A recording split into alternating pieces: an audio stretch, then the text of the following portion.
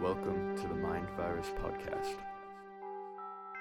So, Greta Thunberg received a honorary doctorate in theology from the University of Helsinki. Who's Greta Thunberg?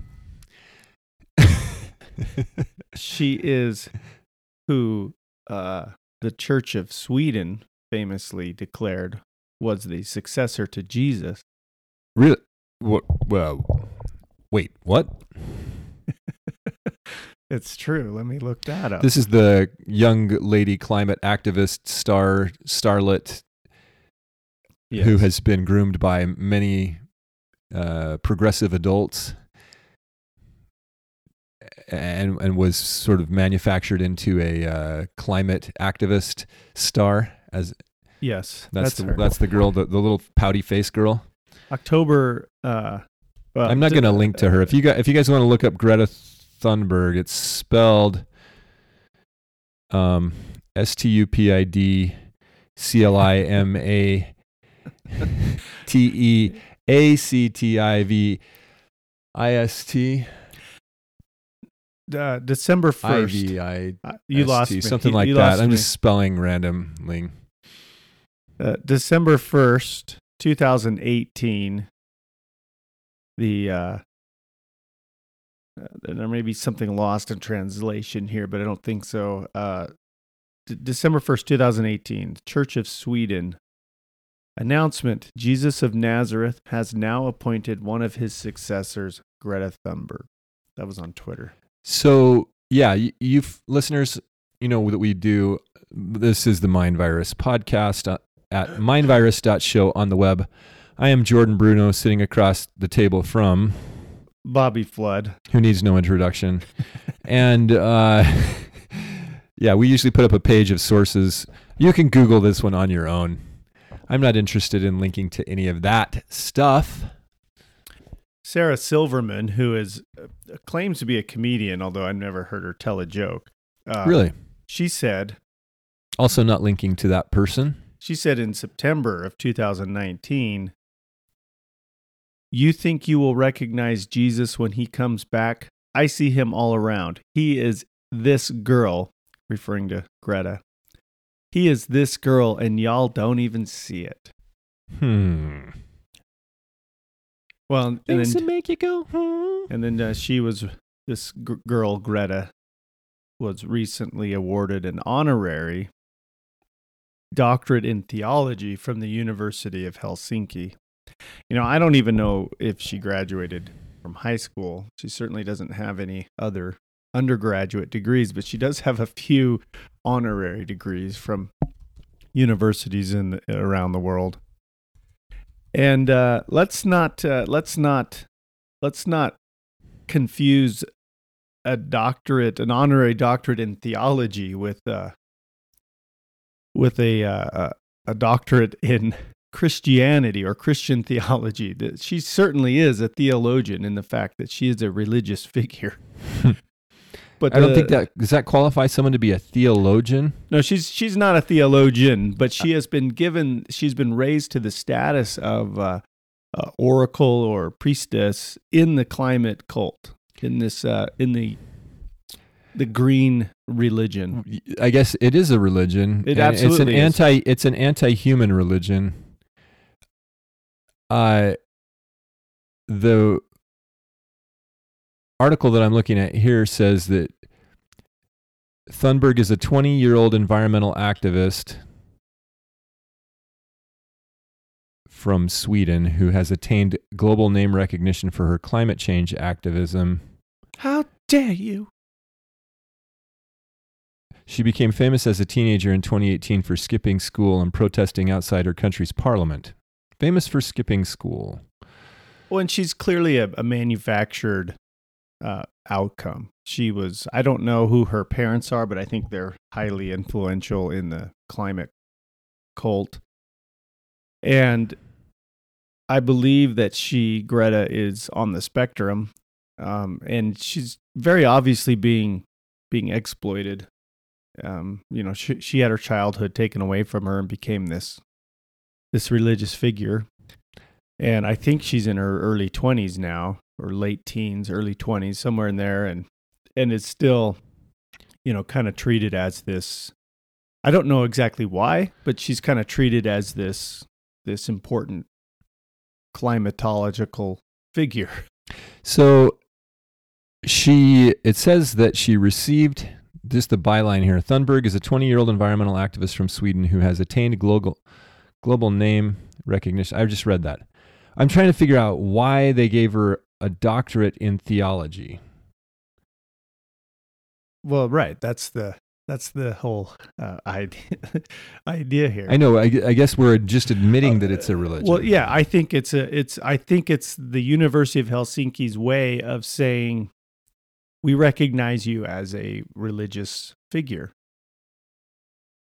Because I don't think that if you want to think about this logically, which is not super useful, but if you wanted to, you could probably sit down with Greta, or someone could, and interview her on the ideas and philosophies surrounding theology, and she probably couldn't tell you anything about anything. She's certainly no theologian. I mean, again, she's 20 years old, and for the last 8 or 10 years, she's been doing nothing but making public appearances decrying the evils of man-made climate change. Scolding adults, reading a script, being toted around the country as like a child prodigy or a child prophetess, which she's clearly not. She said 5 years ago that if we don't make changes and that in 5 years humanity will be wiped out, a tweet she conveniently recently deleted, because it's been 5 years and very obviously humanity is not wiped out.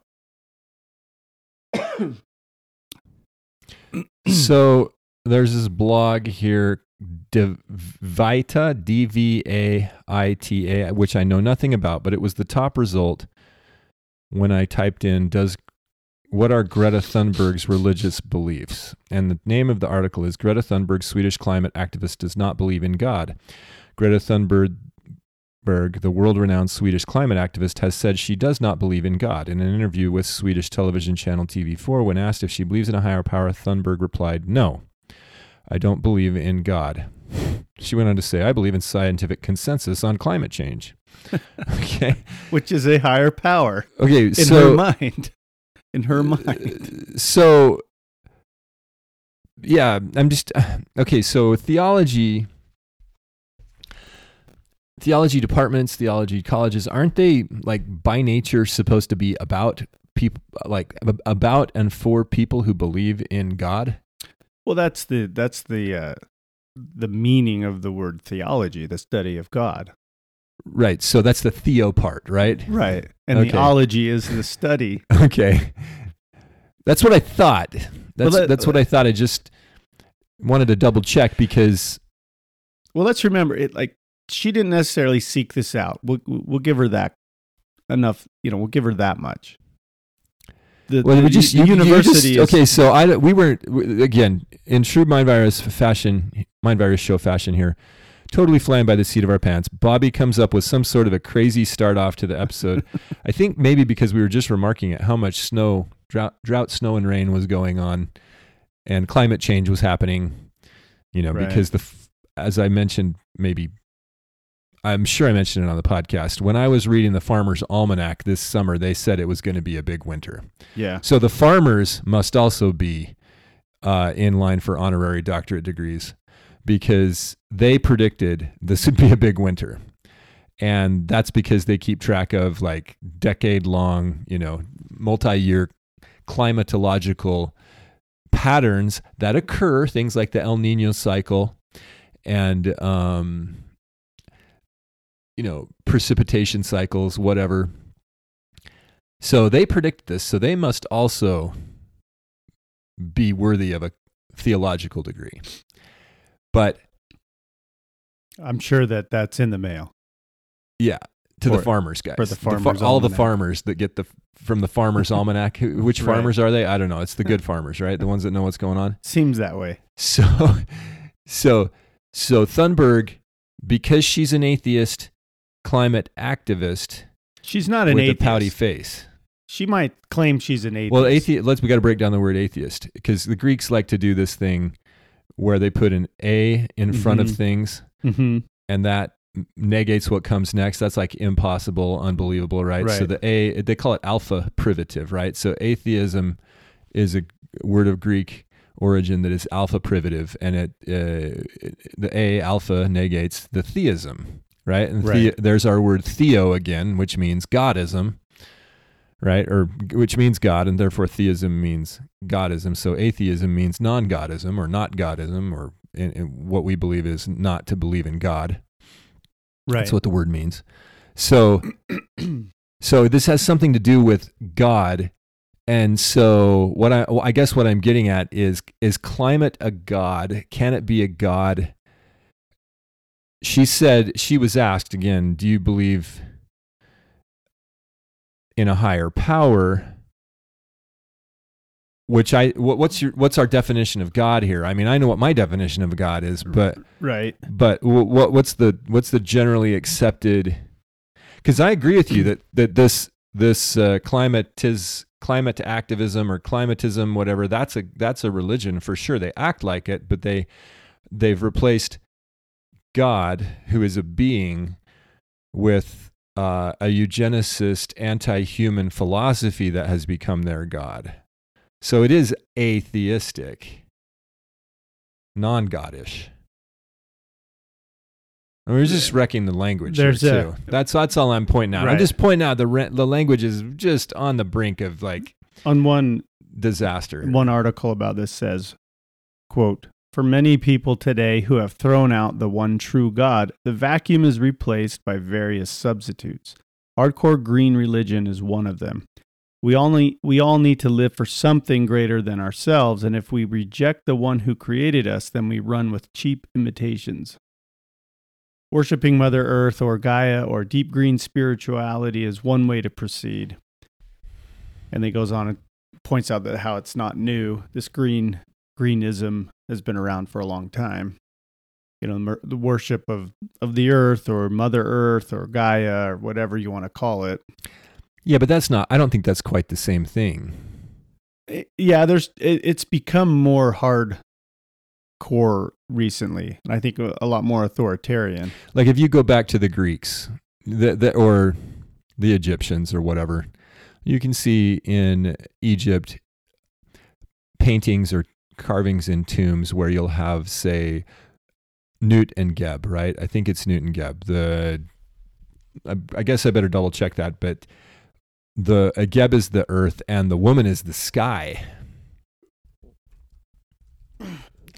So it's sort of an interesting reversion or a reversal there, but yeah, I'm pretty sure I got that right.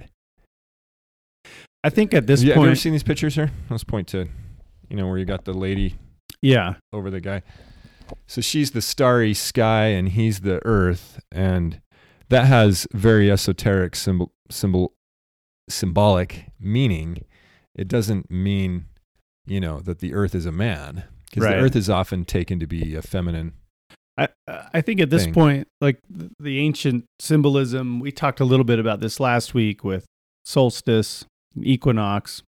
I think a lot of that has either been completely forgotten or unlearned, or it's been inverted or hijacked. And I think now the climatology cult, the climate cult, and I think that's an appropriate term for it, has become the cause du jour, the emotional, manipulative avenue for totalitarianism. They scare the crap out of people, saying if we don't do this, then catastrophe will happen. So we have to do this, and then people who have no, understanding or belief in God or in the cosmology or the universe latch onto these things because it gives them something to feel righteous about and to especially with the real zealot. It gives them a morality. Yeah, especially with the real zealot, the real zealous activists of whom Greta is sort of the poster child, literally poster child for. Yeah. Now,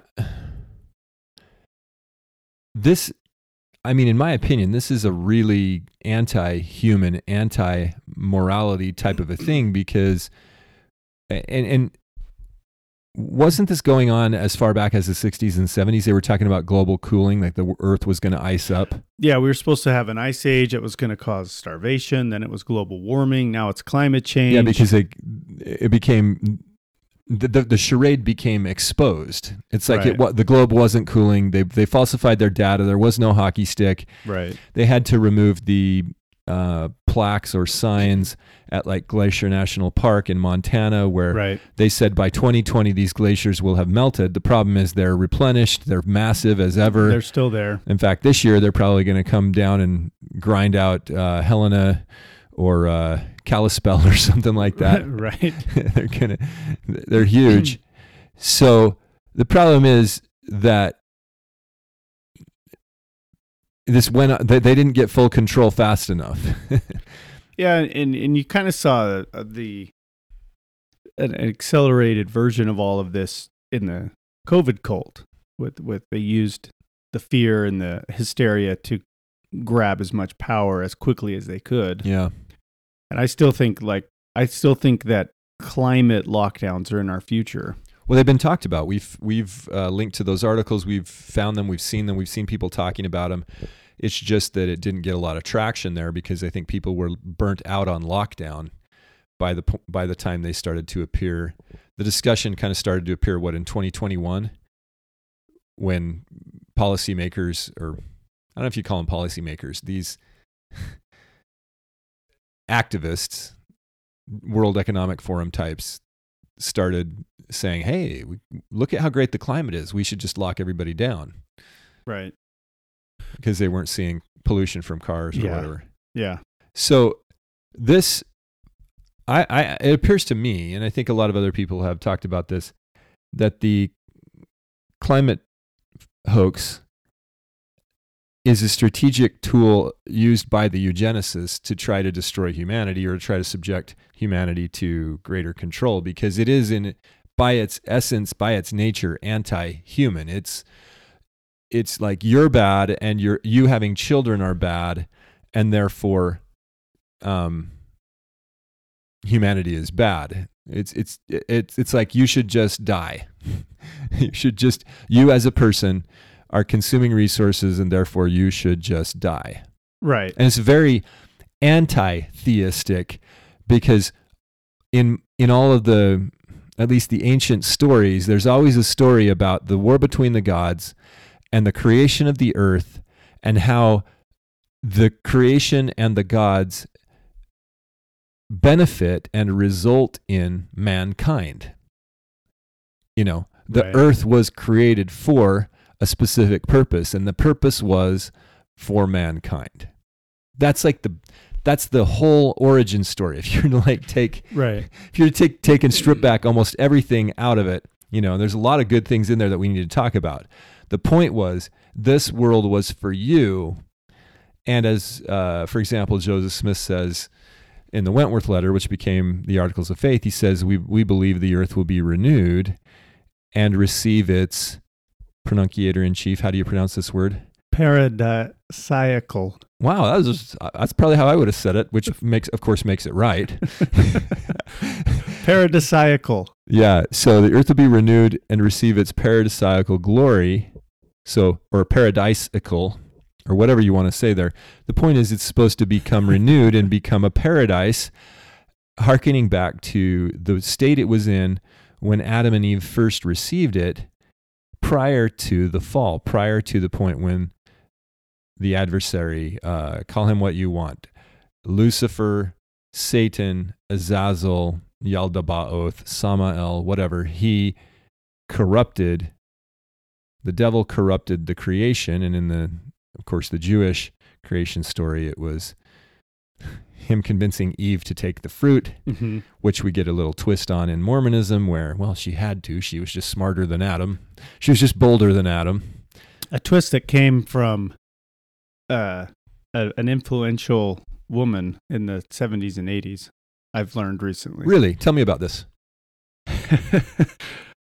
Well, this will take us in a different direction, but there's a problem. Do we have like a goal here? Did you have a goal in mind when you started off with Greta Thunberg? No. Well, kind of. The reason that story about Greta Thunberg stood out to me wasn't because it was just another stupid thing that a stupid person at a stupid university did. And maybe the University of Helsinki is not stupid, but somebody there is. Sounds kind of stupid. Somebody decided to do this, which I think is a stupid move. Let's put it that way. I'm sure there's good people in Helsinki at that university. But it stood out to me because it kind of feeds this larger ongoing age of inversion that we're living through, where up is down and down is up, and good is called evil and evil is called good. And you look at something or someone like Greta Thunberg, and in a lot of ways, I think she's, maybe all the ways, because she was so young when she was right. If I were to swept up into this, if I were to spell her name again, I think I wouldn't spell it the way I did earlier. I would spell it Manipuleted. Yeah, she's a kid. She's a kid who my understanding is like on the Asperger or autism spectrum, and just had her childhood stolen from her. She's a very angry child or something. Well, I think she's told to be angry, and she probably believes what she says now. She probably believes that if we don't do things, we're all going to be wiped out.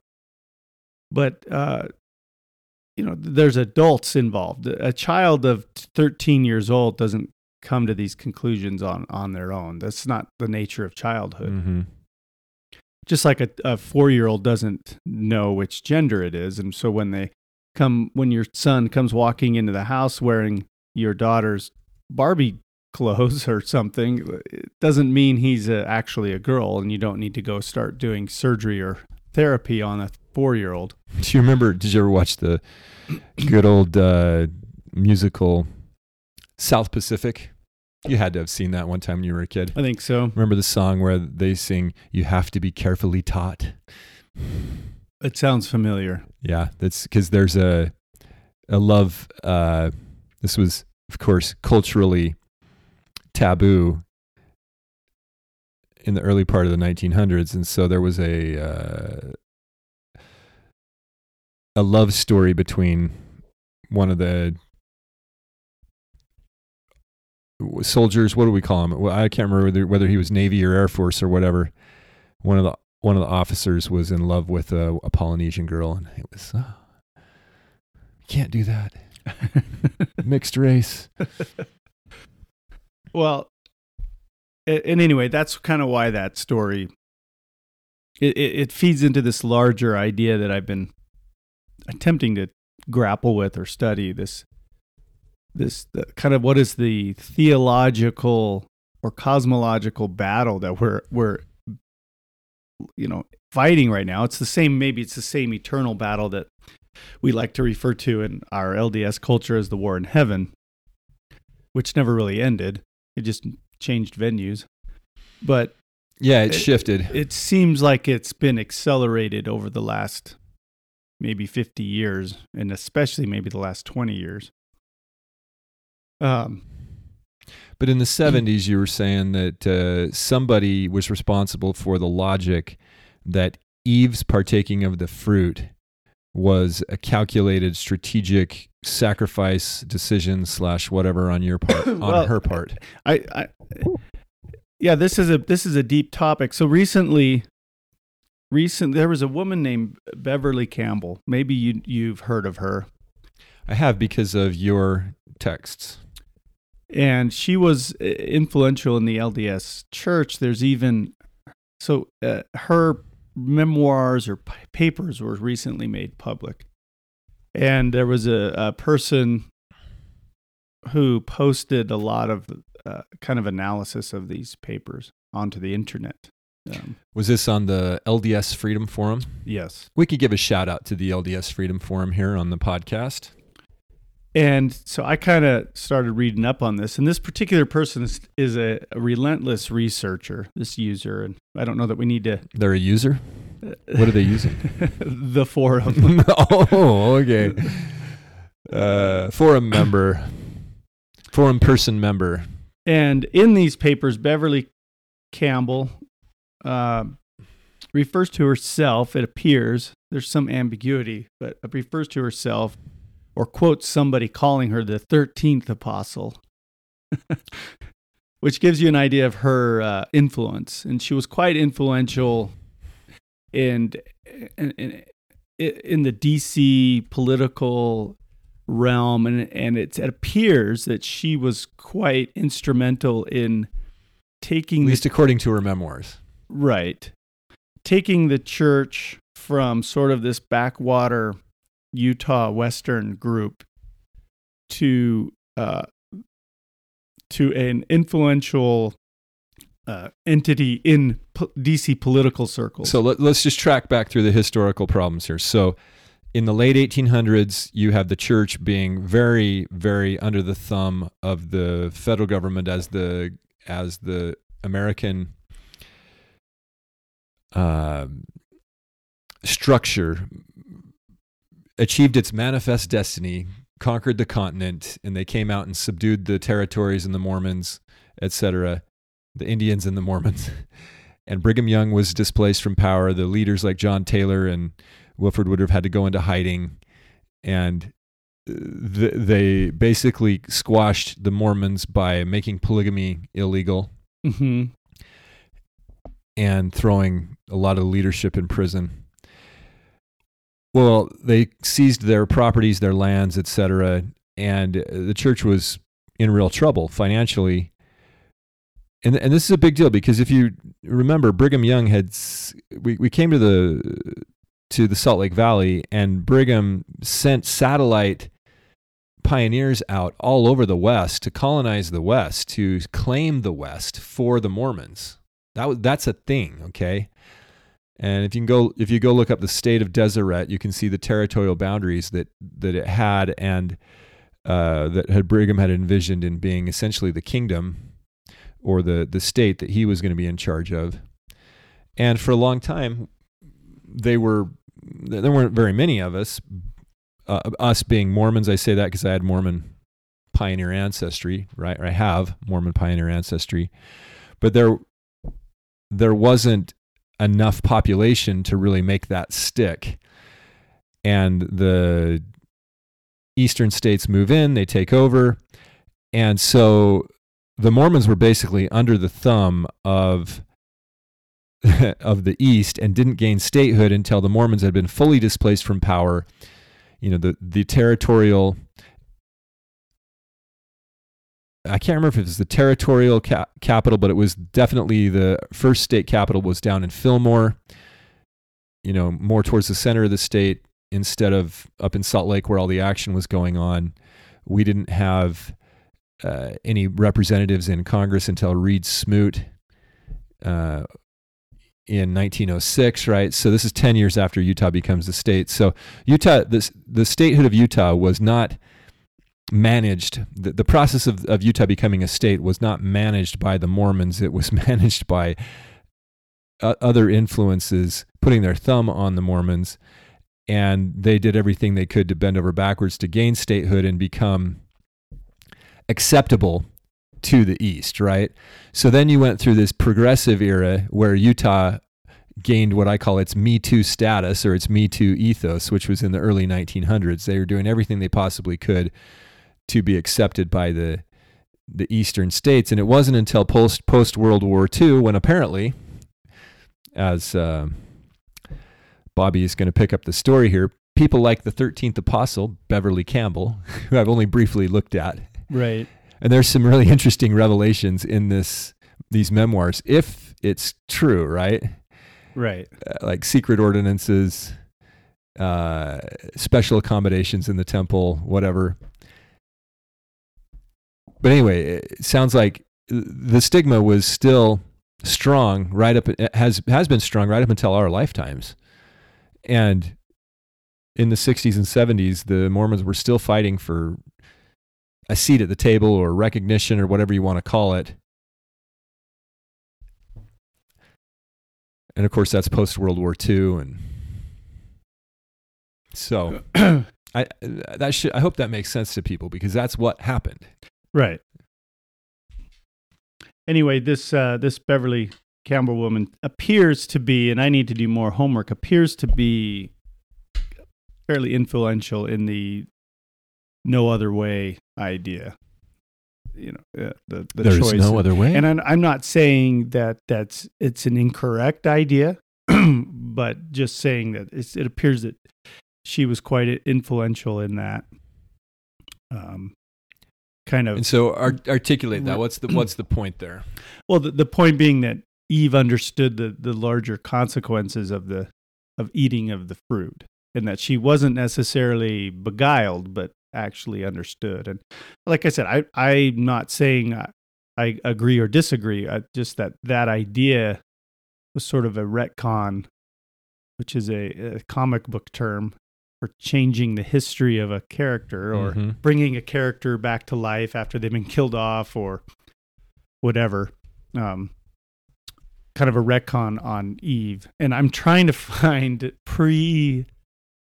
1980 or endowment transcripts, but those are hard to come by. Right. So you think the endowment actually might have been changed? Well, maybe there was big changes in 1990 for sure, and pre 1990, I believe it did still have the there is no other way type language. Well, you can get a copy of the 1990 endowment, the pre-1990 endowment at ldsendowment.org. Mm-hmm. And I will put a link to that. So that has the pre-1990 version with some notes on what changed. But I think the bigger and it does have, is there no other way? Eve asks, right, is there no other way? The thing that's quite interesting to me about this whole Beverly Campbell, and again, I'm not making any judgments on her character. She's written a couple influential books about Eve. There's probably a lot of our female listeners, if we have any, who have read those books or know of her or know of those books.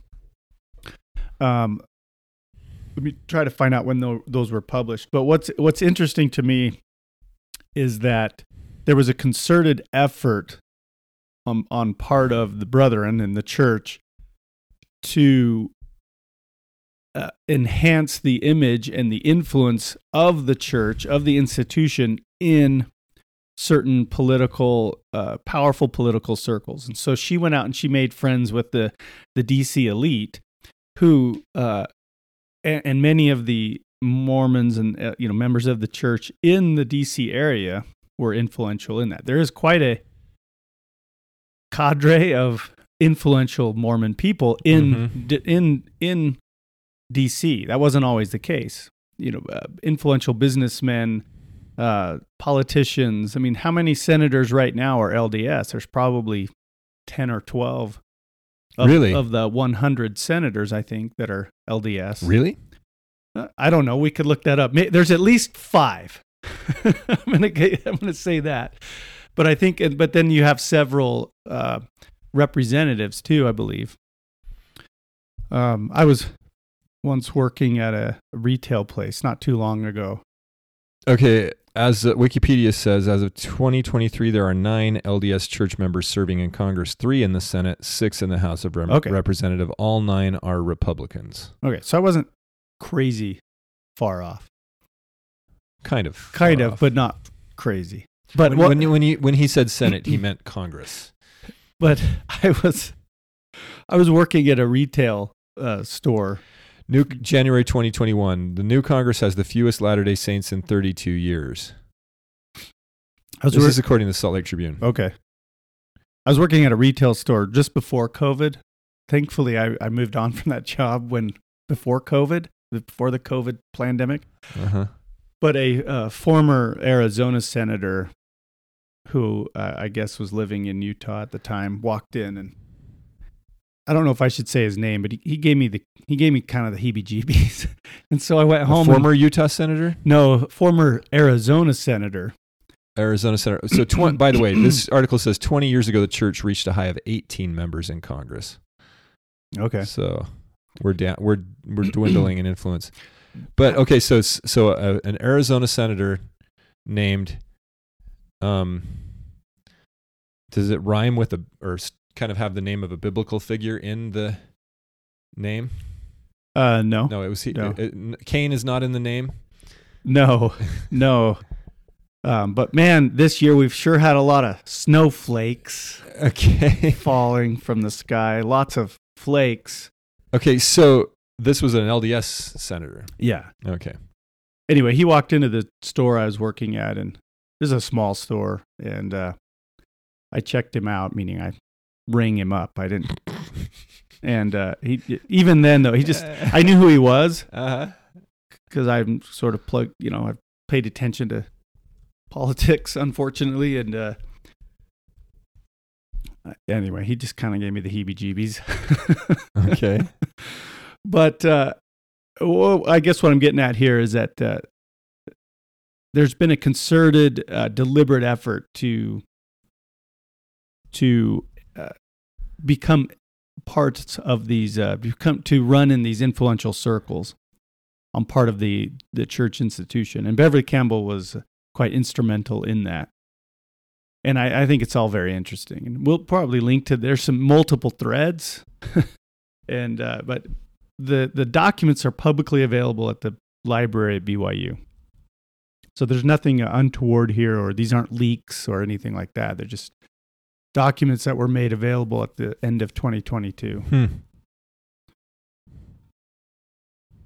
And they're there for the reading. Sort of like kind of flew under the radar, but the journals or memoirs of Spencer W. Kimball became publicly available recently. Well, that made news because Russell Nelson had written his own foreword and then had to his autobiography, right? It was his autobiography, and he auto wrote the foreword for Spencer Kimball to sign. Yeah, so apparently he wrote it, and Kimball or somebody in Kimball's circle approved it and said, sure, that can be written by him. And it's very, very favorable, flattering. But there was a note in the diary about it happening, and he said that it was a very, what was the adjective the guy used? Fulsome forward. Fulsome forward.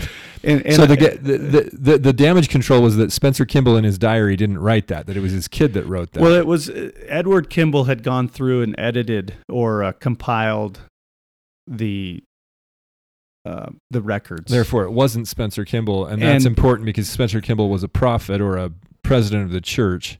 The comment "fulsome forward" is in brackets, which is probably a good indicator that it was written by Edward as a note. But nevertheless, it was a fulsome forward. Fulsome, by the way, is an old-fashioned word meaning flattering or overtly full of praise. And I read the foreword, and it was quite fulsome.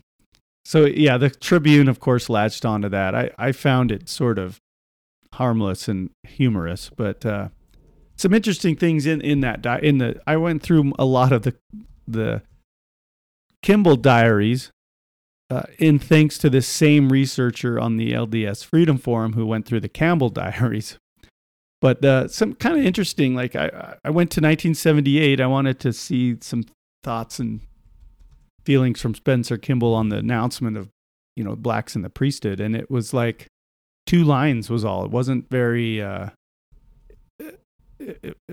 wasn't much commentary on that. And I wondered if maybe this publicly made available diary is more like the bullet points version and not the actual maybe diary or writings that Kimball may have made. But it was like met with brethren on issue of Negroes in the priesthood or something, so the language is a little dated. Definitely important matter or something. And then made announcement. The phones have been ringing off the hook. Just stuff like that. Yeah. But there's some interesting little tidbits in there. So this was the diary. Well, that was not for the public consumption diary, not the private feelings maybe, diary. But it's also important to remember that Spencer Kimball's health deteriorated quite rapidly. In the last few years of his presidency, he was kind of incoherent and pretty much, in and out of like consciousness. And you see that the diaries sort of peter out in 1981. Which is, I think, when his health really started to deteriorate. He passed in November of 85. Right. So the last few years there, I don't want to say he wasn't running the church, but he probably wasn't running the church. Like, the story goes in 1984 that he was lucid and called Gordon B. Hinckley into his room and said, Nelson Oaks in that order, and then slipped back into his kind of unconsciousness or non-lucid state. And so that's where Nelson and Oaks got their call from to the apostleship, which I found it's an interesting thing because neither had ever been a general authority before. Usually there's sort of a ladder or something, but anyway, that's the story. Interesting story. So anyway, like back to Beverly Campbell and the idea that Eve made a strategic decision here. The temple ceremony basically says that Lucifer comes to Adam and says, "Hey, have some of the fruit of this tree; it'll make you wise." And Adam says, "Well, I'm not going to eat that. Father told me that I would die if I ate it." And Lucifer says, well, you shall surely not die, but you'll be as the gods. You'll know good and evil. And Adam says, I will not partake. And Lucifer says, oh, you will not? We shall see. I'm going to go talk to your wife. Right. He goes and talks to Eve, and he explains that there's no other way for her to comprehend that everything has its opposites, Your eyes will be opened. You'll have knowledge. You can go read this stuff. It's on the web. If you've been to the temple, you've heard it. It's not. It definitely is sacred material. A lot of it is scriptural. In my opinion, and I know that my opinion conflicts with a lot of people that would be considered authoritative. As long as you're not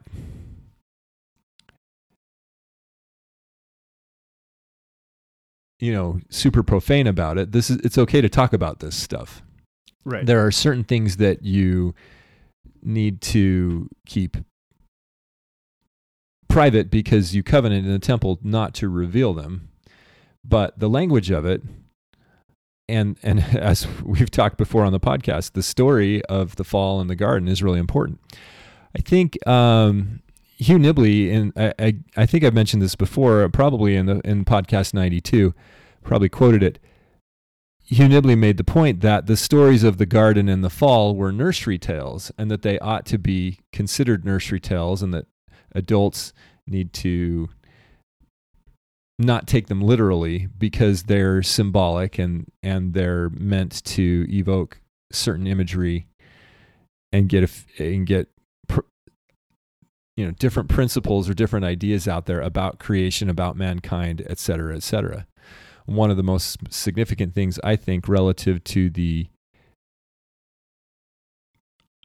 Jewish or the creation garden story that we get transmitted through the Jews in the Old Testament, which is the flavor that the temple endowment takes. One of the most significant aspects of it is that the temple endowment gives us this instruction that a couple will come to the altar. You should all consider yourselves respectively to be like this couple at the altar, Adam and Eve, right? So each member in the ceremony is supposed to consider themselves an Adam or an Eve, depending on whether they're a man or a woman, right?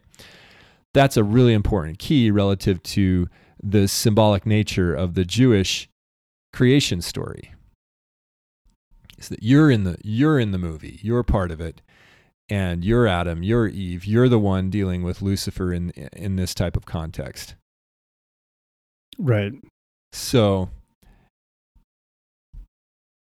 but yeah, consider it a nursery tale. Anyway, Eve thinks about it, and they made an effort in about 10 years ago when they revamped maybe it was 8 years ago, they began to revamp the temple movies for the first time since the mid-90s. Yeah.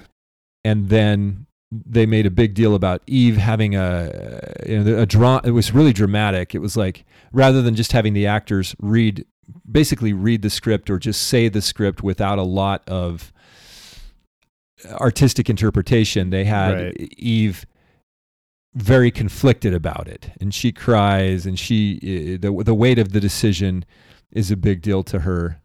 And now they've changed that. Now it's just a slideshow. Yeah, those movies have been scrapped, and I think it's mostly because some actors would turn gay, right? Isn't that why they had to scrap it? Because they'd have an actor that went Mormon or gay or something like that, so then they had to scrap the movie? I don't know. I think the current actors I may have heard that from an unscrupulous source or I think something. the reason the endowment changed again recently quite a bit, and so it's just you can edit any dialogue over a slideshow. You don't have to re-record anything. They're not actually saying anything. So you could use the same photos regardless of changes in the dialogue, rather than filming a new movie. But I guess they could even do like motion shots without a lot of words and say the words over the top of it, and then pause. They could get a little motion in there. That's always fun to get some motion. Do you have any influence over? I mean, you've been in film. No, I have no. Can you call those guys up and maybe we could liven this up a little bit? No, especially now that they just changed everything again, and they revoked your privileges. Well, I never had any. Oh, okay. Well, I am kind of joking here, but anyway, I think it's just very interesting to see this. I think it fits into what we started today's recording off with, kind of this idea of Greta Thunberg being awarded an honorary degree in theology, and then you look at just sort of the influence and the praise and the admiration of the world, and how desirable that is to everybody. I mean, everybody, really. Everybody wants to be accepted and has a seat at the table. And I think that you've seen that with the church. Mormons are famous for latching on to sort of what would you call them? Kind of validation rumors. Like, did you hear that Steve Martin is a member of the church? Or there was some fun ones that I heard as a missionary, like that Bono, the singer of U2, had listened to the missionaries. He took the discussions and loved it all, but couldn't come to grips with paying so much money in tithing because he was so wealthy. But he wrote the rumors song, get bigger and bigger. He wrote the song "One Love" is all about his experience learning about the church, and Where the Streets Have No Name is actually about Salt Lake City because the streets are numbered. Like, there's just like people get really creative, and of course it's all just. We could have a whole show on the Mormon legends, like three Nephites standing behind the sister missionaries. There's lots of those at the serial killer's house, and I think that's one of the reasons the "I'm a Mormon" campaign, the ad campaign "I'm a Mormon," were so popular, because it was like, hey, look at us, we have cool people in our church, we have rock stars, and we have Gladys athletes Knight, and David Archuleta. Right. Steve Young, right, and we have all of these cool people, and we're cool too. And you've called Utah the Me Too state, and maybe we're the Me Too church as well. Like, oh, for sure. And I think that idea has really been embraced, where you have terms now like that you see commonly, like global faith or global faith leader, and I got an email from the church, basically promoting, advertising the upcoming general conference, and it said, join us this Palm Sunday, which is marketing that they don't or terminology that you wouldn't have seen previously, and so it's we never talk about that. It's kind of, except maybe in Sunday school. You kind of almost call it like the Christianism or this Christianity, the Christianization of the church. And I don't say that in any flippant way. It's just that they're using more Christian type terminology to describe themselves. And is that good or bad, or is it? What is going on really? Well, I think it's the listeners do want to know what is going on here. Well, that's a great question. Not a dumb question. Not a dumb question. That's a good question, isn't it? And I think who are we really? I think that's what I would ask. Who are we really as Mormons? Well, I think that is the ultimate question. I think that the church as an institution is going through like an identity crisis because they want to be accepted, right? They want to be thought of as a mainstream global Christian faith. But aren't we already? I mean, haven't we proven that? Didn't Nelson get some sort of a peace prize from a university that's like the Nelson Mandela, Martin Luther King? Yeah, that's who's the other guy? These black leaders, they have a peace prize dedicated to these. I could look that up. Very famous. He won't be able to. It's a recent thing, and he isn't going to travel to receive it. It's something in Atlanta, I believe. I could see if I could find the actual name. But yeah, here it is. Okay, this is called the it's the Mandela King Gandhi Prize. Gandhi right? King Mandela Peace Prize from Morehouse College, a historically black school in Atlanta. The honor is awarded, this is according to the Salt Lake Tribune, the honor is awarded to a person who promotes peace and positive social transformation through nonviolent means. The individuals use their global leadership to affirm peace, justice, diversity, and pluralism. Pluralism is something the church has been very opposed to, right? I guess it depends on what does that mean in this context, like diversity and pluralism. Well, the idea is two or more, reading from the Oxford Dictionary, a condition or system in which two or more states, groups, principles, sources of authority, etc., coexist. And when we're talking about religions, that's like you don't run around and say, well, I'm the true church, which is something Mormonism is known for, is saying, well, no, we're the true church. Right. Even made it into South Park, right? When everybody gets to hell and they're like, well... Sorry, the answer was who was the true church? Well, I'm sorry, it was the Mormons. And everyone's like, oh, okay. Okay. South Park has clowned on the Mormons a couple times. They have a whole restoration episode, which, if you don't take it too seriously, is kind of funny. Right. So the church, again, the website here says the prize is named after Gandhi, King, and Mandela, and it's intended for someone who promotes peace and positive social transformation through nonviolent means and uses their global leadership to affirm peace, justice, diversity, and pluralism. Right. So this is on the church website. So it's President Nelson to be honored for global leadership, the byline says. Morehouse College is giving a peace prize to the prophet. So I think things like that have been really important. Just in. I think things like that have been really important to the church as of late. Kind of this, we're a legitimate global influential organization. We've heard the term good global citizen a lot, global faith leader, global faith. And I think that I say that there's an identity crisis because I think people maybe in our age demographic and maybe a little older are used to different terms, like things like peculiar people or in the world but not of the world. Chosen generation.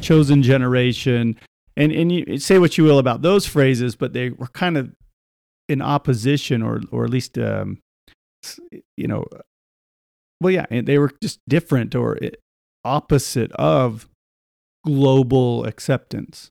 It's like you stand for the truth no matter what the consequences, right? Do what is right, let the consequences follow. Isn't that a song? I mean, this article that the church has up is interesting because it talks about President Nelson meeting with the NAACP in Detroit and how the church is giving money for black scholarships, $1 million a year over 3 years, which is not bad. I mean, the things that are being said here, we are brothers and sisters, each of us the child of a loving Father in heaven. His Son, the Lord Jesus Christ, invites all to come unto him, black, white, bond and free, male and female, which I think is not exactly what it says in 2 Nephi 26:33, but I'm not. I hope nobody out there construes this as saying we don't like the fact that people of all races are coming together and helping each other. But that's not the point. The point is, It's like because of the stigma that Mormons have had in the past, we're buying that influence, right? Are we not? I mean, was there a donation made to Morehouse College? I don't know. Why does he? Right. Like, yeah. How does Russell Nelson? It doesn't look very organic. That's all I'm saying. How does he show up on the Morehouse College radar, and who knows, right? But for the purposes of what, for promoting pluralism, right? That's right. You would imagine that an LDS president would be criticized by somebody giving out something called the Gandhi King Mandela Peace Prize, like, because of speaking, what's now known or what's now today called things that are called hate speech or division, or, because they're speaking truth, because truth is very divisive, especially nowadays when there's no such thing as truth, and truth is just whatever you want it to be. And our language has been ruined, and anybody who takes a stand based on Judeo-Christian Western civilization principles is usually, cast off as a heretic or a hate monger. Right. So I got to correct what I said earlier. Yeah, 2 Nephi 26:33 does say that the Lord invites all to come unto him. He denieth none that come unto him, black, white, bond, and free, male and female. He remembereth the heathen, also the pagans, right? And all are alike unto God, both Jew and Gentile. So last week we talked about the pagans. So generally it'll usually say old and young, bond and free, male and female.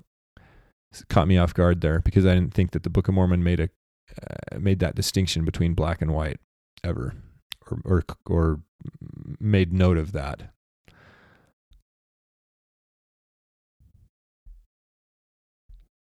But yeah, it's something to think about, right? It's like, okay,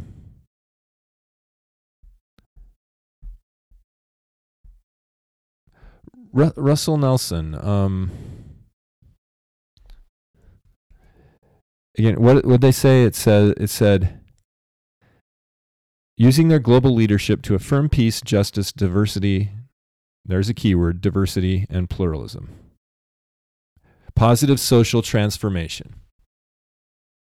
Right. Those are keywords in the wokosphere for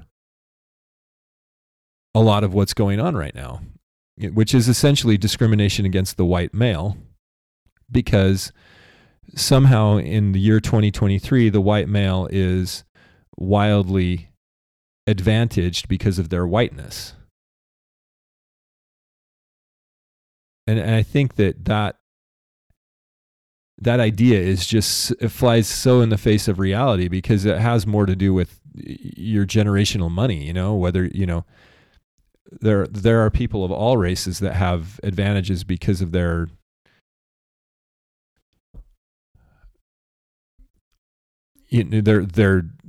dynastic or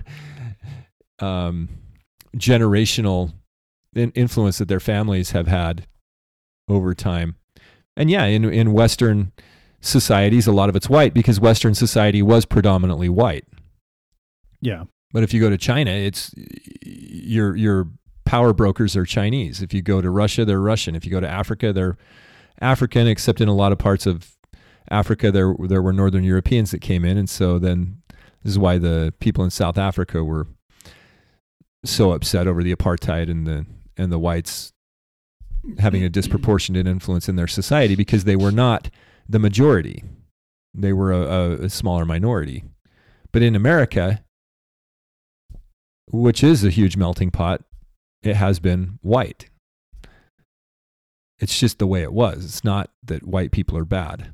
And now the word diversity, the word pluralism, the words social transformation are all sort of keywords linked to the idea that no, white is bad. You're privileged because you're white. This is right. It is by definition racist, because we're basing it on the color of the skin instead of the other factors relating to a person's upbringing, what advantages they might have, what things that affect their life. And I think there are certain places, I guess, in the country where the race of a person or the color of their skin matters in a certain way, but especially out in the West, in the Western states, in California, I would say even in the North,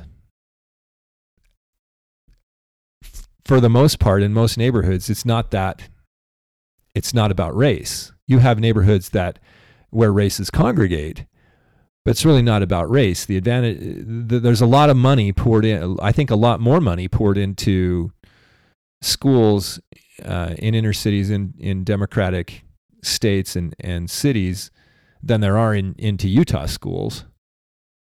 Is that incorrect? Probably not. Probably not. I mean, we pay lower taxes. Well, I guess we could do a study of it, but Beverly Campbell's books, by the way, were written in 2003 and 2005. And what are the titles of those books?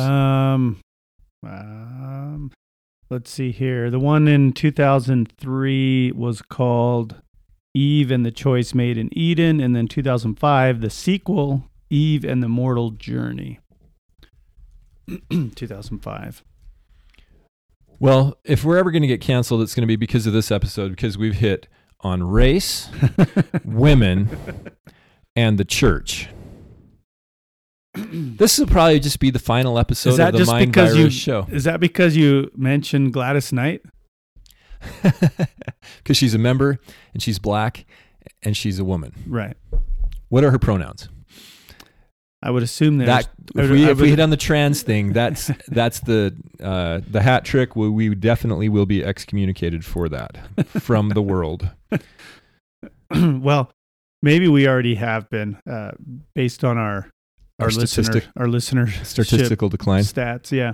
Pepe gave us a little bit of an encouragement in one of the comments. By the way, I don't know if you saw that. I saw that. He's saying that there's only so many black pills a one person can take. I think that's what he said. Nevertheless, a choice lays among the listening audiences. Black pill or black pill? He said, alternative reality or actual reality? And then we had Whitaker that piped in, and he said, yes, I finally finished White Noise. Such a weird experience. Do I get a t-shirt or something? You watched a movie and you want a t-shirt? You didn't even contribute to the story contest. How would Pepe feel? He did a lot of work for 5 minutes to write those stories. Maybe 10 minutes. I went all the way to the end of this movie, and all I got was this stupid t-shirt.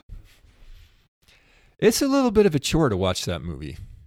It's a different movie for sure, as we've definitely pointed out. Yeah. We're referencing the movie White Noise if you're just joining us, and we talked about that in episode 117. Yeah, well, anyway, you asked an important question. What's really going on? And I think... Or who are we really? Who are we really? And I think that's a great question for people to ponder. Will the real Slim Shady please stand up? Is that how that goes? Yeah. I'm a big, big, big Eminem fan. I'm not, and I just know that... I love the peanut butter ones. Oh, okay. Well, yeah, me too.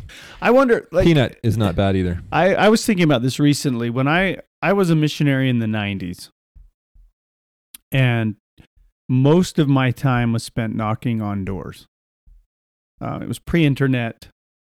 We would occasionally have what we called media referrals, and that would be if somebody saw an ad on television for a free Book of Mormon or Bible, and would call the number, and a missionary in the MTC would answer the phone and say, "Hello, what can I get for you?" And they would request the Bible or the Book of Mormon or a video. You would hand out Bibles? Yeah. And oh, that's cool. We never did that. And we would, they would get the person's information, right? And then that missionary would make a phone call up to the mission office. And then the mission office would make a phone call to us, which we'd probably get at the end of the day because we didn't have cell phones. We'd get home and listen to our messages on the answering machine. "Hey, elders, this is Elder so-and-so, assistant to the president. Just wanted to make sure you remembered that. And also got a media referral for you. Name's such and such, and here's their address." And we'd write it down, and then we would go deliver the thing. Now, half the time the person would deny ever ordering anything. But sometimes if the timing worked out, we could deliver whatever it is they requested the same day, which blew their minds. But often it was a Bible or a Book of Mormon or a video like Together Forever or On the Way Home or Our Heavenly Father's Plan. You remember those. But for the most part, we just knocked on doors. And back then, just about everybody that we talked to had heard of the church and would usually say something like, "Oh yeah, you guys are big on families. I've seen your ads." Or, "Oh yeah, you guys have lots of kids." It was usually a positive image. There was always the exceptions, right? But back then it was like, "You guys are known for your family values. I like that message. I appreciate what you're doing. Yeah. Get off my porch." I wonder if that's changed nowadays. I wonder and I don't know, and I'm not pretending to know because I'm not out there knocking on doors in that particular part of the world I was in. But I wonder now what you said, who are we really? And I wonder, what is it? What's the one-liner that people think of when they think of the church nowadays, or when they get missionaries at their door? Is it, "Oh, I saw your musical," or is it? Well, if what is it? I just Googled up what kind of ads is the Mormon Church running, and you get Reuters from Reuters. I don't know how to pronounce that. You're the pronunciator. You get them from 2011, Latter-day Saints launch I'm a Mormon ad campaign. Right. And then Cora, how do Mormons run so many ads on the TV and the internet? Let's see, when was that asked? Well, that's because they have lots and lots and lots of money. But I wonder if this is 4 years ago, but then you've got back to 2011, 2012, the Mormon Church is running ads, Mormon New York City ad campaign, I'm a Mormon, very savvy branding, according to ABC News. This is like 12 years ago, though. I wonder if they still run the TV ads, kind of the sappy, feel good. You remember the ones that had the tagline, "Family, isn't it about time?" Family, it's what's for dinner. But I don't know if they're still running those TV ads, or if it's all just internet digital stuff now. We had a representative from our state visit us in Elders Quorum recently and was talking about all the great ways that social media is facilitating missionary work. And I have mixed feelings on that we don't need to go into, but I just wondered, I know that knocking on doors isn't effective in the sense of, effective has a loaded meaning when you're talking about missionaries. If you served a mission, that word triggers something deep in your psyche when you hear, "Are you an effective missionary, elder?" But knocking on doors is rather inefficient. But I think speaking to people eye to eye, mouth to mouth, face to face, as one man speaketh to another, I think is quite effective. but that's neither here nor there. But I wonder if maybe the ad spend is less on television and more on clickies and social media banners, stuff like that. I don't know. I don't know.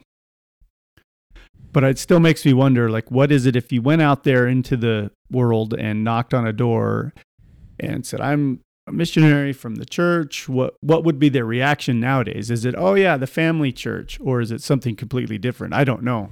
It's something I was thinking about, ponderizing lately. Yeah, if you've ponderized this, please post on the website, mindvirus.show, a comment and let us know what you think. What are we running? Like if I try to figure out, again, I asked the question to Google, what kind of ads is the Mormon Church running in 2023? I get, NPR talking about the He Gets Us the campaign, and that's not a Mormon campaign. No, I think it was started by the founder of Hobby Lobby or something.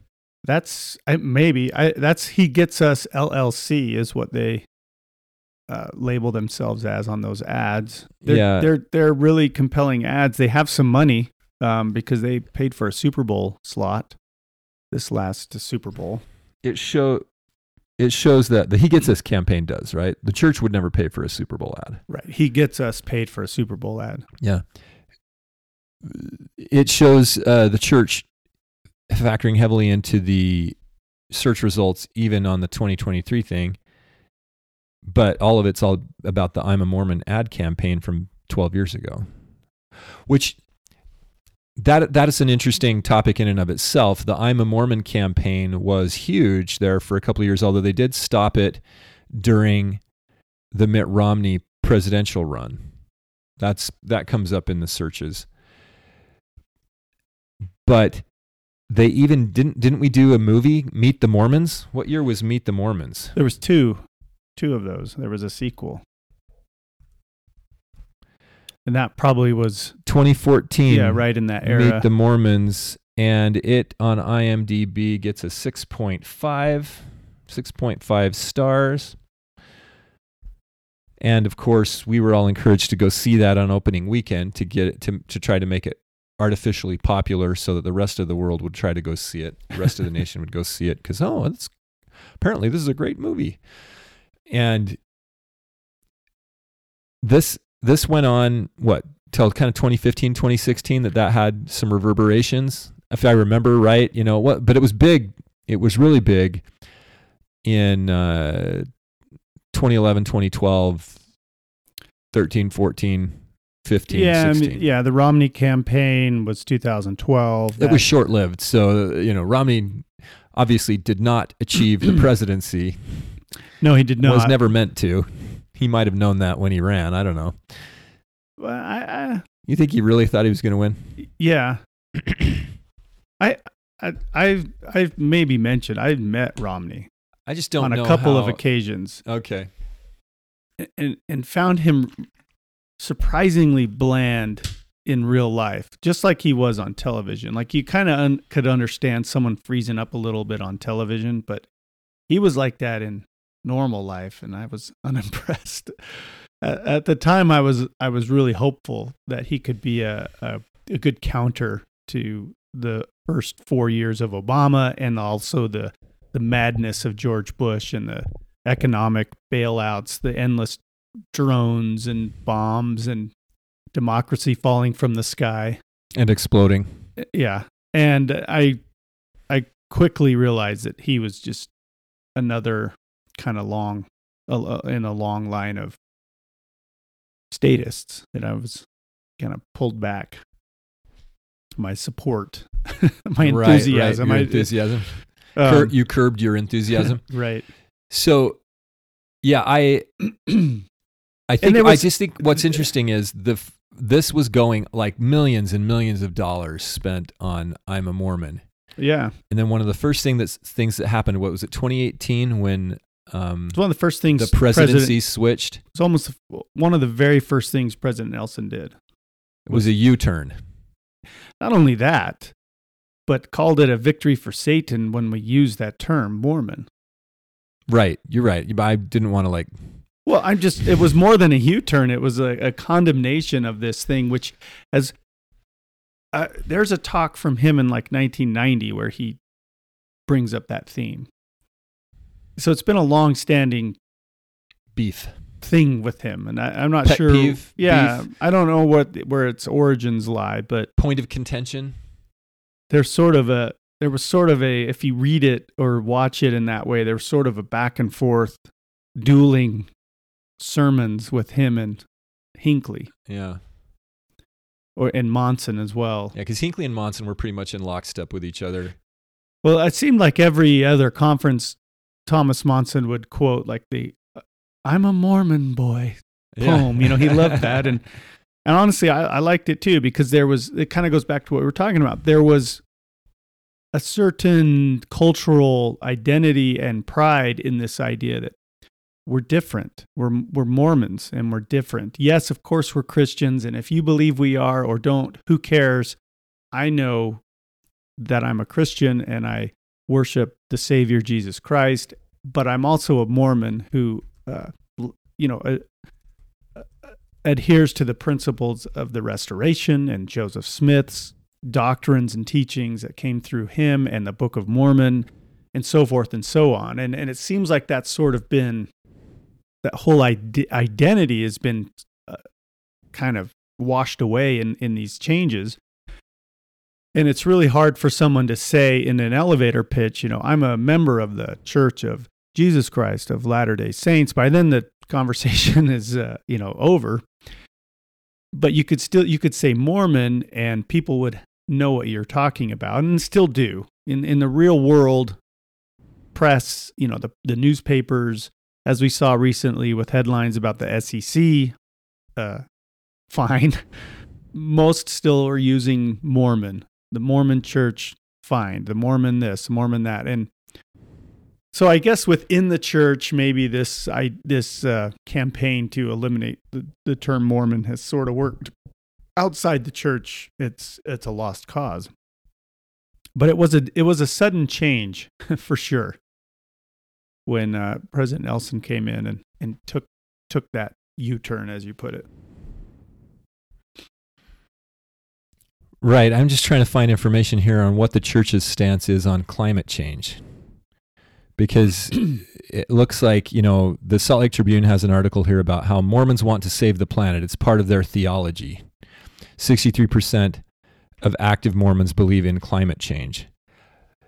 It's weird the way that it is a religion. The way it's the way it's talked about. You either believe in it or you don't. Or you're a climate denier. Yeah, you're a denier. I'm trying to find some information. Recently, Elder Bednar attended a climate conference. I'm trying to find the name of it. But it was one of these, UN affiliated kind of global leader WEF style conferences. Mm-hmm. There is the first results that come up is the newsroom, and there's a article by Elder Stephen Snow, 2018, talking about the moral imperative of environmental stewardship. Here, speaking of it being a religion, this conference. Okay, this is the headline from CBN News. It's a Christian news website. Mm-hmm. Clergy hold multi-faith climate repentance ceremony as UN summit wraps up in Egypt. So it was a climate repentance ceremony. That's not the headline's term. That's what it was called by the people involved. Were we there? Yes, Elder Bednar was there. And I would love to know more about the ceremony. What kind of ceremony was it, and what were they repenting of? What sins were being repented for, I wonder? The sins of living? Is it a sin to exist and to thrive on the planet? Yeah. Rowan Williams, the former Archbishop of Canterbury, said, quote, "We've tried to formulate 10 principles, what we call climate repentance. That is acknowledgement of where we've all, as a human race, fallen short." End quote. Wow. 10 principles, but not commandments. Not commandments. So, Stephen E. Snow here, there was a quote here. I'm trying to figure out. He talks about the second principle. God expects every one of his sons and daughters to act as good stewards of the land, ... One of our church leaders, Dallin Oaks, shared some concerns in February. These are challenging times, ... As one commentary on MormonNewsroom.org says, so this is a 70 quoting it. The earth is vulnerable. Excessive consumption sullies God's seas. Wanton waste blackens his air. The creation groans under the weight of recklessness and indulgence that neglects both the poor earth and the earth's poor. And then this is Snow, I believe. Climate change is real, and it's our responsibility as stewards to do what we can to limit the damage done to God's creation. So that statement right there is that, according to Stephen E. Snow, what they mean is man-made climate change is real. In context, I don't think you can argue what I just I don't think you can argue the conclusion I'm coming to here is that Stephen E. Snow, at least speaking for the church, during a panel discussion Wednesday, October 2018, at a symposium at Utah State University, said that climate change is real. And that, which he means man-made climate change, because climate does change. That's why they call it climate. Of course it does. Climate is about cyclical changes in the weather. And that's happened since the beginning of time. And what they're trying to do is take our money and limit the amount of people on the earth, right, based on the idea that somehow we're affecting the climate in a significant way. And the amount of freedom that the people who are left on the earth might have. Right. There's a difference too. I think conservation and stewardship are divine principles. Most of the problems in the world today arise from the inversion and the hijacking, the perversion of true principles. I think Hugh Nibley has written a lot about conservation, and I think he's done a decent job of kind of threading the needle between stewardship, conservation, and what we would call today environmentalism or activism. And you can look up his stuff on that. But that's not what these COP27 climate summits are all about. Yeah, growing up, I was taught leave no trace. Be a good steward of the environment. You don't want to pollute. There's like this balance, right? And I think you and I have a lot in common on that front. It's like we love the outdoors. We love to conserve in a responsible way. There's the big problem is that you have to balance private property rights, use of the land, the fact that we do need resources with the idea that people should be responsible and their actions affect other people. So if you pollute a river, which in China this is going on big time, they're involved in massive pollution, and they can't. They're not using the land in a very cooperative way when they poison the people downstream from them, right? So there is a place for a community to come together and manage expectations and manage the use of things that affect each other, right? And there's a lot of good resources out there for ways that the environment can be managed and conserved, and people can be good stewards that don't involve government at all, or government private co-op, but certainly don't involve tyranny and the mass extinction of 3/4 of the population, or the succumbing to that propaganda, because like we've been taught our whole lives that nuclear winter is a possibility, and that things like the Fukushima disaster, or more significantly, Bikini Atoll tests of nuclear bombs in the 60s out in the Pacific, and the Chernobyl disaster, that those wrecked the earth for bazillions of years, and that Mother Earth would never recover. And what we found, and it even gets emphasized in like the Simpsons cartoon in caricature form, where like they have the 3-headed fish you remember the episode where Burns is coming over for dinner to the Simpsons house, and Marge serves him up a it's a three-eyed fish, not a three-headed fish. Right. And he tries to get the bite into his mouth, and then he chokes it out. He spits it out. Do you remember that? That's hilarious. Right. Yeah. The idea has always been during my formative years in the last, at least before the woke era. Can we call it the woke era? Something broke a few years ago, and we just went into wholesale craziness. Oh yeah, just in the last few years. But there was an undercurrent of propaganda that somehow we could destroy the earth. And as people have gone back to Chernobyl, as scientists have gone back out to Bikini Atoll and looked at these beautiful natural places decades later, they've found that the earth is recovering just fine.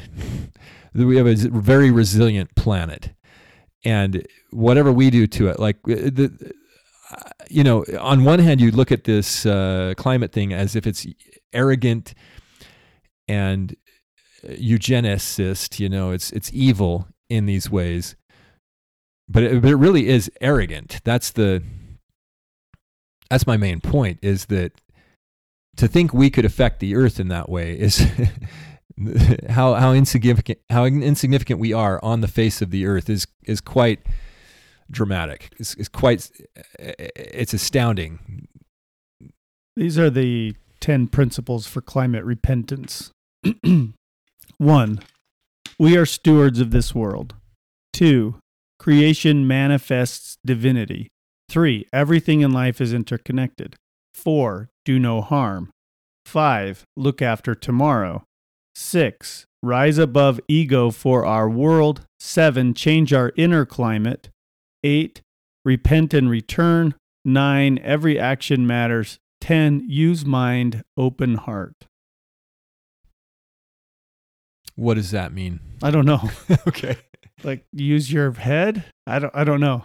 I think a lot of these are fairly do no harm, and yet a lot of the climate this is just marketing. A lot of the climate activism, the climate proposals would harm billions of people.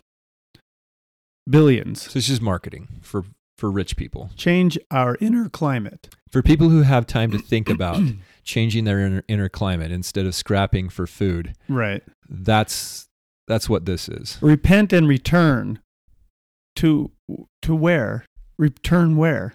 To the grave, to the earth, to the earth from whence thou came. To the next climate conference. Whence thou came. But see, so the LDS Church had a representative at this summit, and the question I have is, does representation and attendance there denote endorsement of it? I think it denotes pluralism. It's never been condemned, as far as I know. No one's ever returned and repented from going to one of these things and said, we attended and we have seen the enemy and it is us. They've never returned and reported to us about their experiences here. We've also had representatives at some of these interfaith summits on different issues, social issues and things. And we don't get a lot of, we get these shiny press releases about how influential we are, that we get to go to these things and even sometimes get to speak for a few minutes. Since this issue, since this episode will be our last, and you and I will never see each other again after we're taken to the gulag. Joking, of course, that will never happen. I don't want to put that out there into the universe, right? But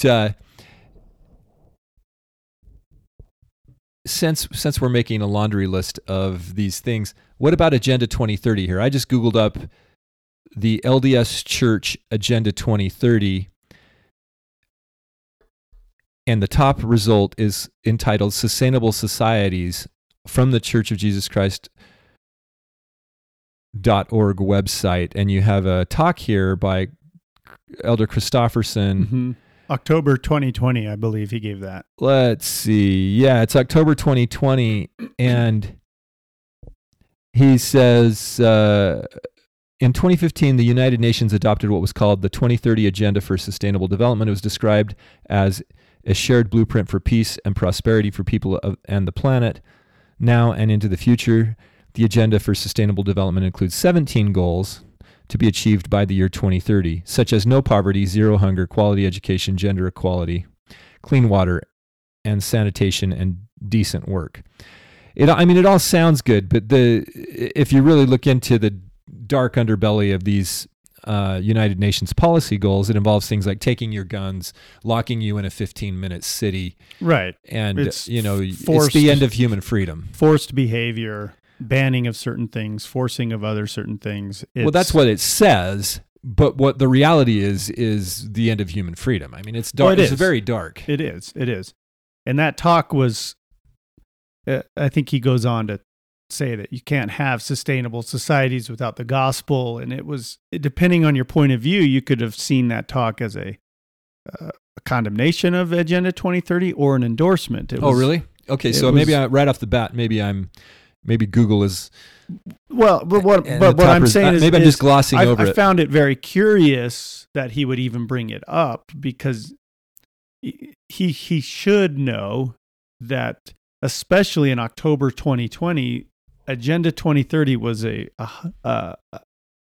sort of a dog whistle term. Like, it was a hot topic, and he doesn't really condemn it, but he doesn't really endorse it either. It's almost just saying, like, it's sort of like what Sharon Eubank said, who's been very enthusiastic about Agenda 2030. That's the second link on Google, and it is from the churchofjesuschrist.org website. She was involved in a forum. Here, I'm just reading this without having. I'm going to read it without having already read it, so I'm not sure what this is going to say. But she was asked the question: can you identify three main challenges to women's full engagement in furthering the Agenda 2030, focusing on SDG 5, which is gender equality; number 10, reduced inequalities; 16, peace, justice, and strong institutions. What are the possible forward ways to overcome these challenges? Eubank says, the challenge I choose to highlight is the assumption in policy circles that religion has nothing helpful to say about women because it's traditional, patriarchal, and the source of conflict. That's not only untrue, but it ignores the importance of religious faith to women themselves, 80% who identify with a religious religion and look to it for guidance. At the same time, religions can be actually held up in patriarchal constructs and practices. Part of the look forward is in recognizing the importance of mobilizing women of faith to work on sustainable development goals, SDGs, issues, and to acknowledge their faith not as a barrier, but as the key to progress and success. The 2030 agenda won't happen without religion, and religion won't happen without women. They are the movers. So she seems to be very clearly supportive of this and wants to use Mormonism to achieve Agenda 2030. So she's going to use Mormonism as a lever. So, but is she out there without, is she off the reservation? This is 2018. No, that was first counselor in the Relief Society General Presidency. Does the first counselor in any general presidency do anything without being instructed or being in lockstep with the agenda? She's not going rogue there, because that was at an event in Salt Lake City, a UN event that the church sponsored. Oh, the church sponsored the event, or at least hosted it. Okay. And she's been on the record since with similar statements.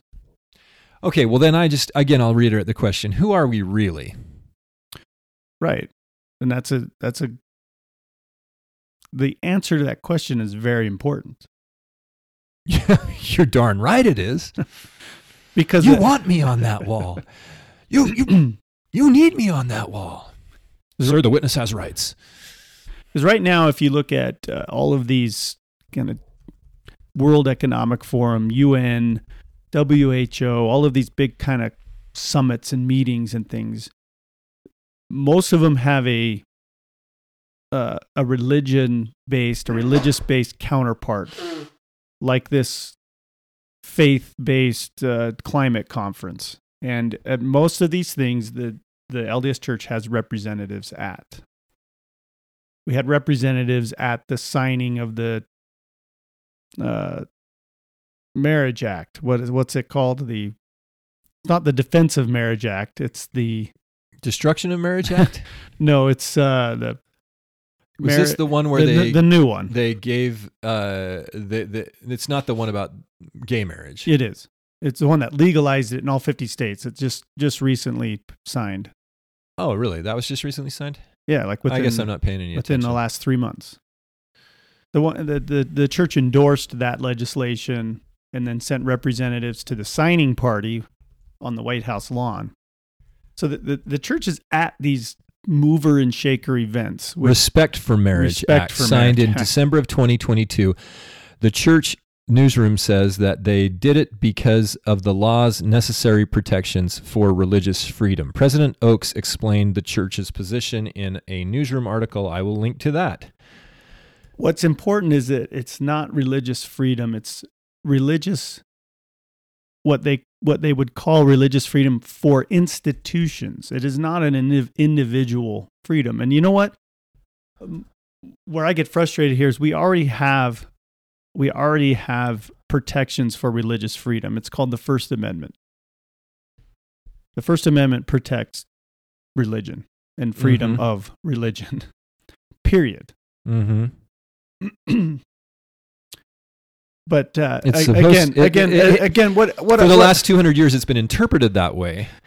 Perhaps, Mr. Flood, we should change our opinion. Where I'm confused here, and it brings, and I don't really know how to answer your question of who are we really, is the church didn't need to endorse that legislation. They certainly didn't need to send representatives to pose with gay senators, as they did on the White House lawn. They certainly didn't need to be enthusiastically promoting it and pushing it, but they did. So that was your interpretation. Is they're promoting and pushing it like we're here too. Don't forget us. We're on board with all this. Well, they seem to be because they attend all these conferences. They were enthusiastic about all of the COVID restrictions. The gay issue has been going on for a long time, and that's been a sore spot, right? And Boyd K. Packer passed a while ago, and he was fairly controversial. And I don't necessarily want to get into that, but we're just looking. I just want to look at it kind of from a historical shift, right? From a standpoint of the historical process by which this change has occurred. And you can argue that I don't want to get into the gay issue, but there's a lot of arguments whether a person is born that way, that it's existed in societies in the past. And I would argue that the Clinton policy of don't ask, don't tell was pretty good. Let's just leave it alone. But the move in public circles in the last 10, 15 years has been let's celebrate this and let's indoctrinate your kids. Let's put it into the schools. That's where I think the line has been crossed. At some point in the last little while, the line has been crossed to the point where now, and there are people who are gay that are out there trying to be activist against the transgender issue because it destroys the whole alternative lifestyle, same-sex attraction thing, right? Is that not correct? That's correct. Yeah. So because we've reached a whole new level here, and I think it's there are arguments to be made on the same sex side of things that don't apply on the transgender side of things. Like we reached an obvious level of insanity. You're going to have guys lifting weights against girls, running 100-meter dash races against girls. We're going to have the drag shows. I mean, the drag show thing for family-friendly drag shows, right? That is not a possibility. You're gonna. That Right. That means in your family, you have a different definition of what you think is family-friendly. Right. We're not interested in G-rated material. We're now saying that objectionable material and grooming kids is good, right? So we've reached this new level of insanity, and I'm asking the question. I'm not saying we've done it, but did I not hear that, like, the church actively courted those wokeist influences to come and visit the temple in D.C.? Did I hear that wrong? Or are you talking about the gay men's choir? that sang at the temple. Well, that's one thing, right? I find it interesting. There's a Washington D.C. gay men's choir. Right. And I think they've performed at the temple. Is there a straight twice men's choir for D.C.? Because I mean, is it because choir is just gay? I mean they. Because I was in choir in high school. They brand themselves as such. So what happened there? Well, I think they were just invited to sing at some of the dedication a couple of times, open right? house festivities. But that's not what I'm talking about. I'm talking the trans element. Wasn't there like special accommodation made for a lot of those people to come and get special access? Or did I hear that wrong? Or there might have been. I don't know. I'm not sure. I know that there were special days for special people during the open house. Should there be special days for special people, or shouldn't it just be like, hey, come one, come all? It's not dedicated yet. Whether you're black, white, bond or free, male or female, come and enjoy the temple with all of us. Yeah, probably. That seems more like rational to me. And then if those guys want to come, they can come. And maybe if you have a friend, you would invite them to come. Right, but you don't garner favors with powerful people if you don't garner favors so with powerful people. So now we've hit the crux of the issue here. Perhaps. Back to Beverly Campbell. Right. She had garnered favors with powerful people. She's very influential. Right. I think sort of laid the foundation for the shift from the church being obscure and kind of forgotten to being a power broker in these circles, or at least the perception that they are. Because I think I saw something the other day and it made me think of this exact issue, that the last train to the gulag still goes to the gulag. And I think that you can try to ally yourselves with these entities, these evil conspiring men. In the end, they're still going to line you up. Right. Don't impose logic on a tyrant. Right. They're still going to, in fact, you might be some of the first lined up. It's like the most loyal Soviets were some of the first to be shipped off because they knew. And they were screaming at the guards. They were screaming at the guards, wait till Stalin finds out about this. Right. I'm going to, and he's the one ordering it. Right. Well, so I think it's a dangerous game to try to garner influence with powerful people. And I've seen people cite the Doctrine and Covenants verse to make friends with Babylon, and the unrighteous mammon is what it says, I think. Right. And I think there's a big difference between just existing in an unrighteous world and earning a living and making yourself part of it and making alliances with and endorsing with and promoting the agendas of. Right. That's the argument. The argument is mammon. that in order to have influence, in order to have the type of influence that we expect, that the church will fill the earth, which is a quote of Joseph Smith's statements about the standard of truth being unfurled, and that the truth will visit every clime, not necessarily the church. Mm-hmm. Anyway, there's these perceptions that we've built up in our minds that the church is going to fill the earth, and it has. But it hasn't really filled it. It's kind of dotted the earth, right? Covered the earth, and yeah, it's in every major, developed country. In every major supermarket. Find it at the video store. Find it in all the major theaters. Right. At a theater near you. Right. So there's that. We have to reconcile. Well, I guess we don't have to, but I guess in my mind, a person like me is trying to reconcile this idea that, well, we have to do these things to gain influence. We have to shut down. We have to follow the political guidance. Norms, guidance, the edicts. We have to follow all the political, the wise and thoughtful rationale government leaders. And by the way, the vaccine is a literal godsend. And wearing a mask is Christ-like. So those statements, we have to reconcile all of that stuff that we're going along so that the message can be spread with things like that we see in Scripture, like, for example, Elijah and the priests of Baal. Elijah and the priests of Baal, or Baal, or whatever you want to call them. That's an interesting episode. Right. Okay. How about Joseph Smith? On the run from the authorities. Has to move out of Kirtland. They had to move out of Missouri. They had to move out of Nauvoo. He cooperated with the law in various ways, right? You know, he turned himself in at Carthage to answer to accusations. It wasn't what people think. It wasn't he was arrested. He was actually in the jailer's bedroom when he was shot. He wasn't in the lockup. Right.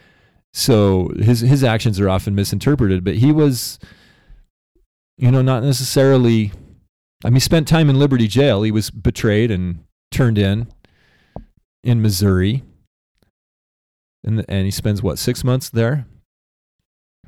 And he learned a lot about power and influence, sections 121, 2, and 3, I think. Mm-hmm. And much more came out of that, the letters from Liberty Jail. But, okay, so we have that kind of mode of operation. Can we...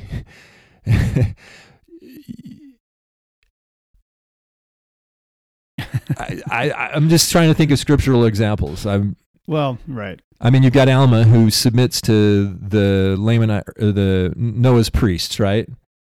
He leaves with his small band before the Nephites get destroyed. This is the King Noah Abinadi episode. He leaves. They get recaptured, right, by the wicked priests who had joined up with the Lamanites. And then they leave again. They sneak out again. Okay. He didn't try to infiltrate their ranks and buy influence. They just carefully exited the situation. That's interesting. We got Captain Moroni and the Kingmen. So okay, we got conceivably Laman and Lemuel had a point. They were the elder brothers. What am I missing here, Bobby Flood? I don't know. Okay, well, I guess we could just go back to Jesus. Pilate says, "Art thou a king?" He says, "Well, my kingdom is not of this world. If it were, my followers would come and get me." He also said, "Render unto Caesar," and I think that is a statement that is misused a lot. Yeah. He never defined. Well, he got the coin out of a fish. He also never said that any of this belongs to Caesar. Just said, "Render unto Caesar that which is Caesar's." Yeah. It's not I don't think that's a pro-taxation statement. No.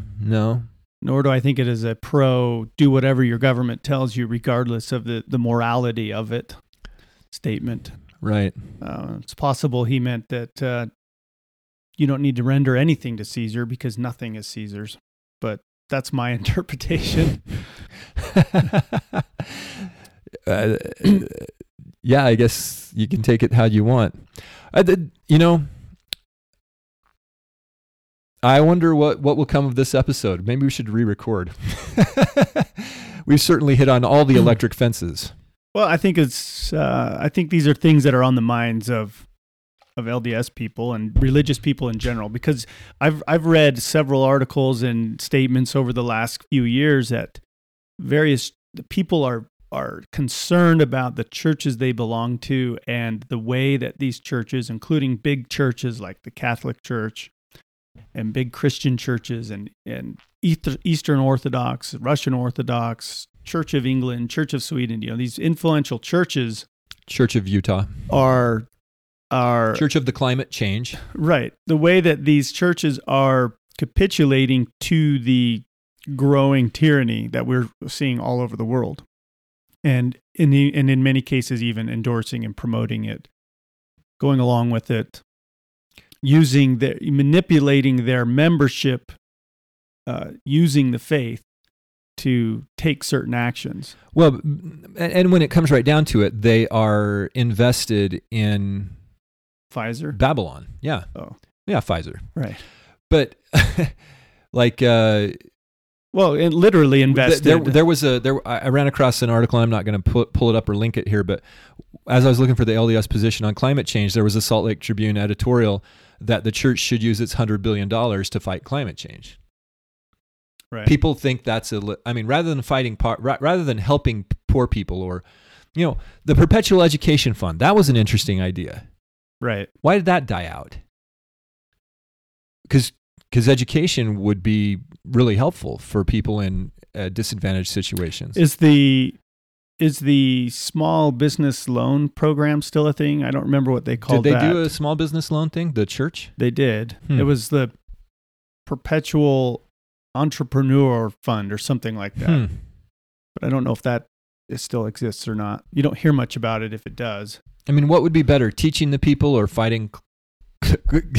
What does it even mean to fight climate change? It means you're going to give money to New World Order NGOs, non-governmental organizations, to propagandize the people that the people are bad and they should live in a box. We have to understand, when you go at Christmas time and go to those vending machines at the mall and buy a goat, you're really just sending money to World Food Program and other UN NGOs.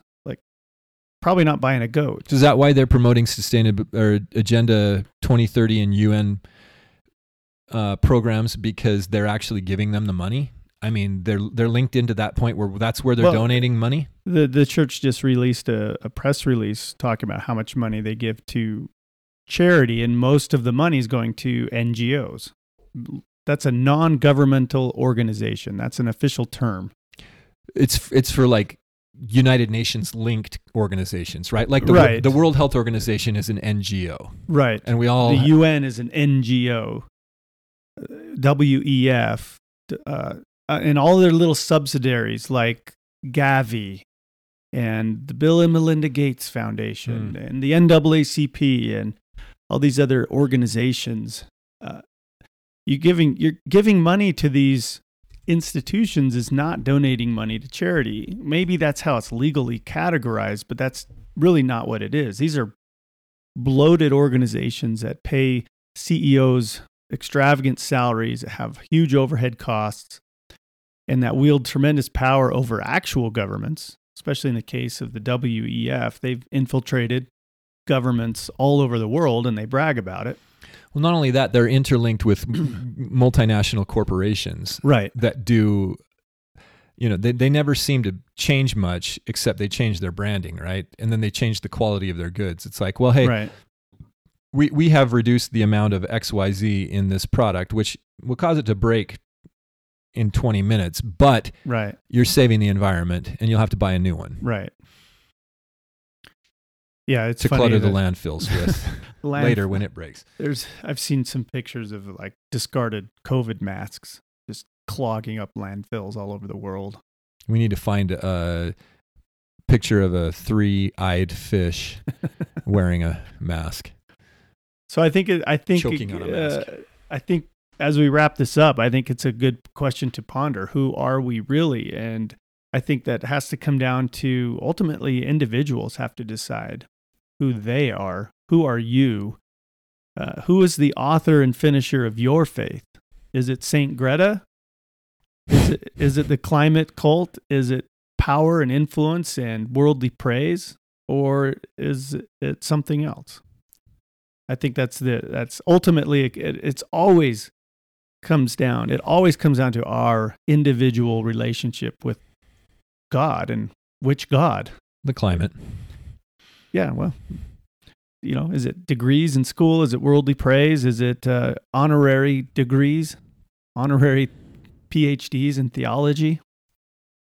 I would suspect that most of our listeners would say no, but I think the world in general, and even members of churches, Christian churches, are losing track of who is the author and finisher of their faith, and who is the one true God, or the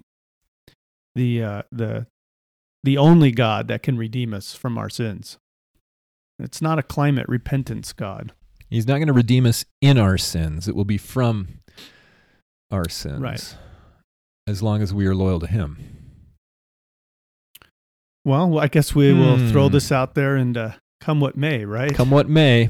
Yeah, I hope anybody that's listening to this that wants to take issue or clip any of our comments out of context, remember there's a lot of context with this. This is not racist or anti-gay or anti-church or anything like that. We're asking honest questions. It's pretty obvious there are certain groups being discriminated against. And that varies. Right. That varies from where you are. You know, like if you're in China, it's different than if you're in the South, than if you're in the North, than if you're in Utah or whatever. But it's very clear that, you know, right now, that question, is it okay to be white? that cuts to the heart of it, right? I mean, that makes it about race. If you're, I thought we'd come to a point, 10 years ago where we're kind of all just getting along pretty good, right? The internet was exploding. There was an explosion of freedom and information, truth, error, whatever. But it was kind of a happy time, even though we had that great financial crisis and the whole war on terror thing, as we were destroying people on the other side of the world. CNN is running an article right now saying that if you're white and you post a humorous or any kind of animated GIF on the internet of a black person, then you're using digital blackface. Okay. So if you're white and you've ever posted a GIF anything black of Morgan Freeman laughing, then you, sir. Or if you do a Morgan Freeman impression. Yeah, well, that's even worse. That's actual blackface. What about the movie White Girls? Do you remember that? Yeah, totally fine. That's okay? Totally fine because it's I thought that was really funny. I mean, anyway. It is funny, and I think that Robert Downey Jr. is hilarious in Tropic Thunder, where he's just a dude playing a dude dressed as another dude. He's this actor going through an identity crisis, and he's playing a black guy in the movie. And the premise for the movie is that they're actors, right? Right. And he's going through such an identity crisis that he is an actor playing a character, and his character in the movie is a black guy. So he's in. If you zoom out and break the fourth wall, Robert Downey Jr. is in blackface in that whole movie, and he talks like a black person, he acts like a black person, and that's the whole joke, is that he's a white person trying to be a black guy. He's like an American guy who's a British guy who pretends to be a British guy who's cast as this black guy. Did you ever see Iron Sky, where the Nazis are hiding on the dark side of the moon, and the black astronaut ends up there, and then they medically change him into a white guy when he comes back to Earth? That's not the Michael Jackson story. I don't know. Anyway, the point I'm trying to make is, if you're out there and you're going to try to rip us for this episode, these are honest questions. These are honest issues. Our intentions are pure here. There is racism going on, but for the most part, it's not what is being talked about in the propagandistic media. It's not systemic. It's not what you think. In fact, it's now pointed directly at the oppressed white male, who has the least chance of getting a scholarship, right, out there of any group. And is that like, who has the moral high ground here?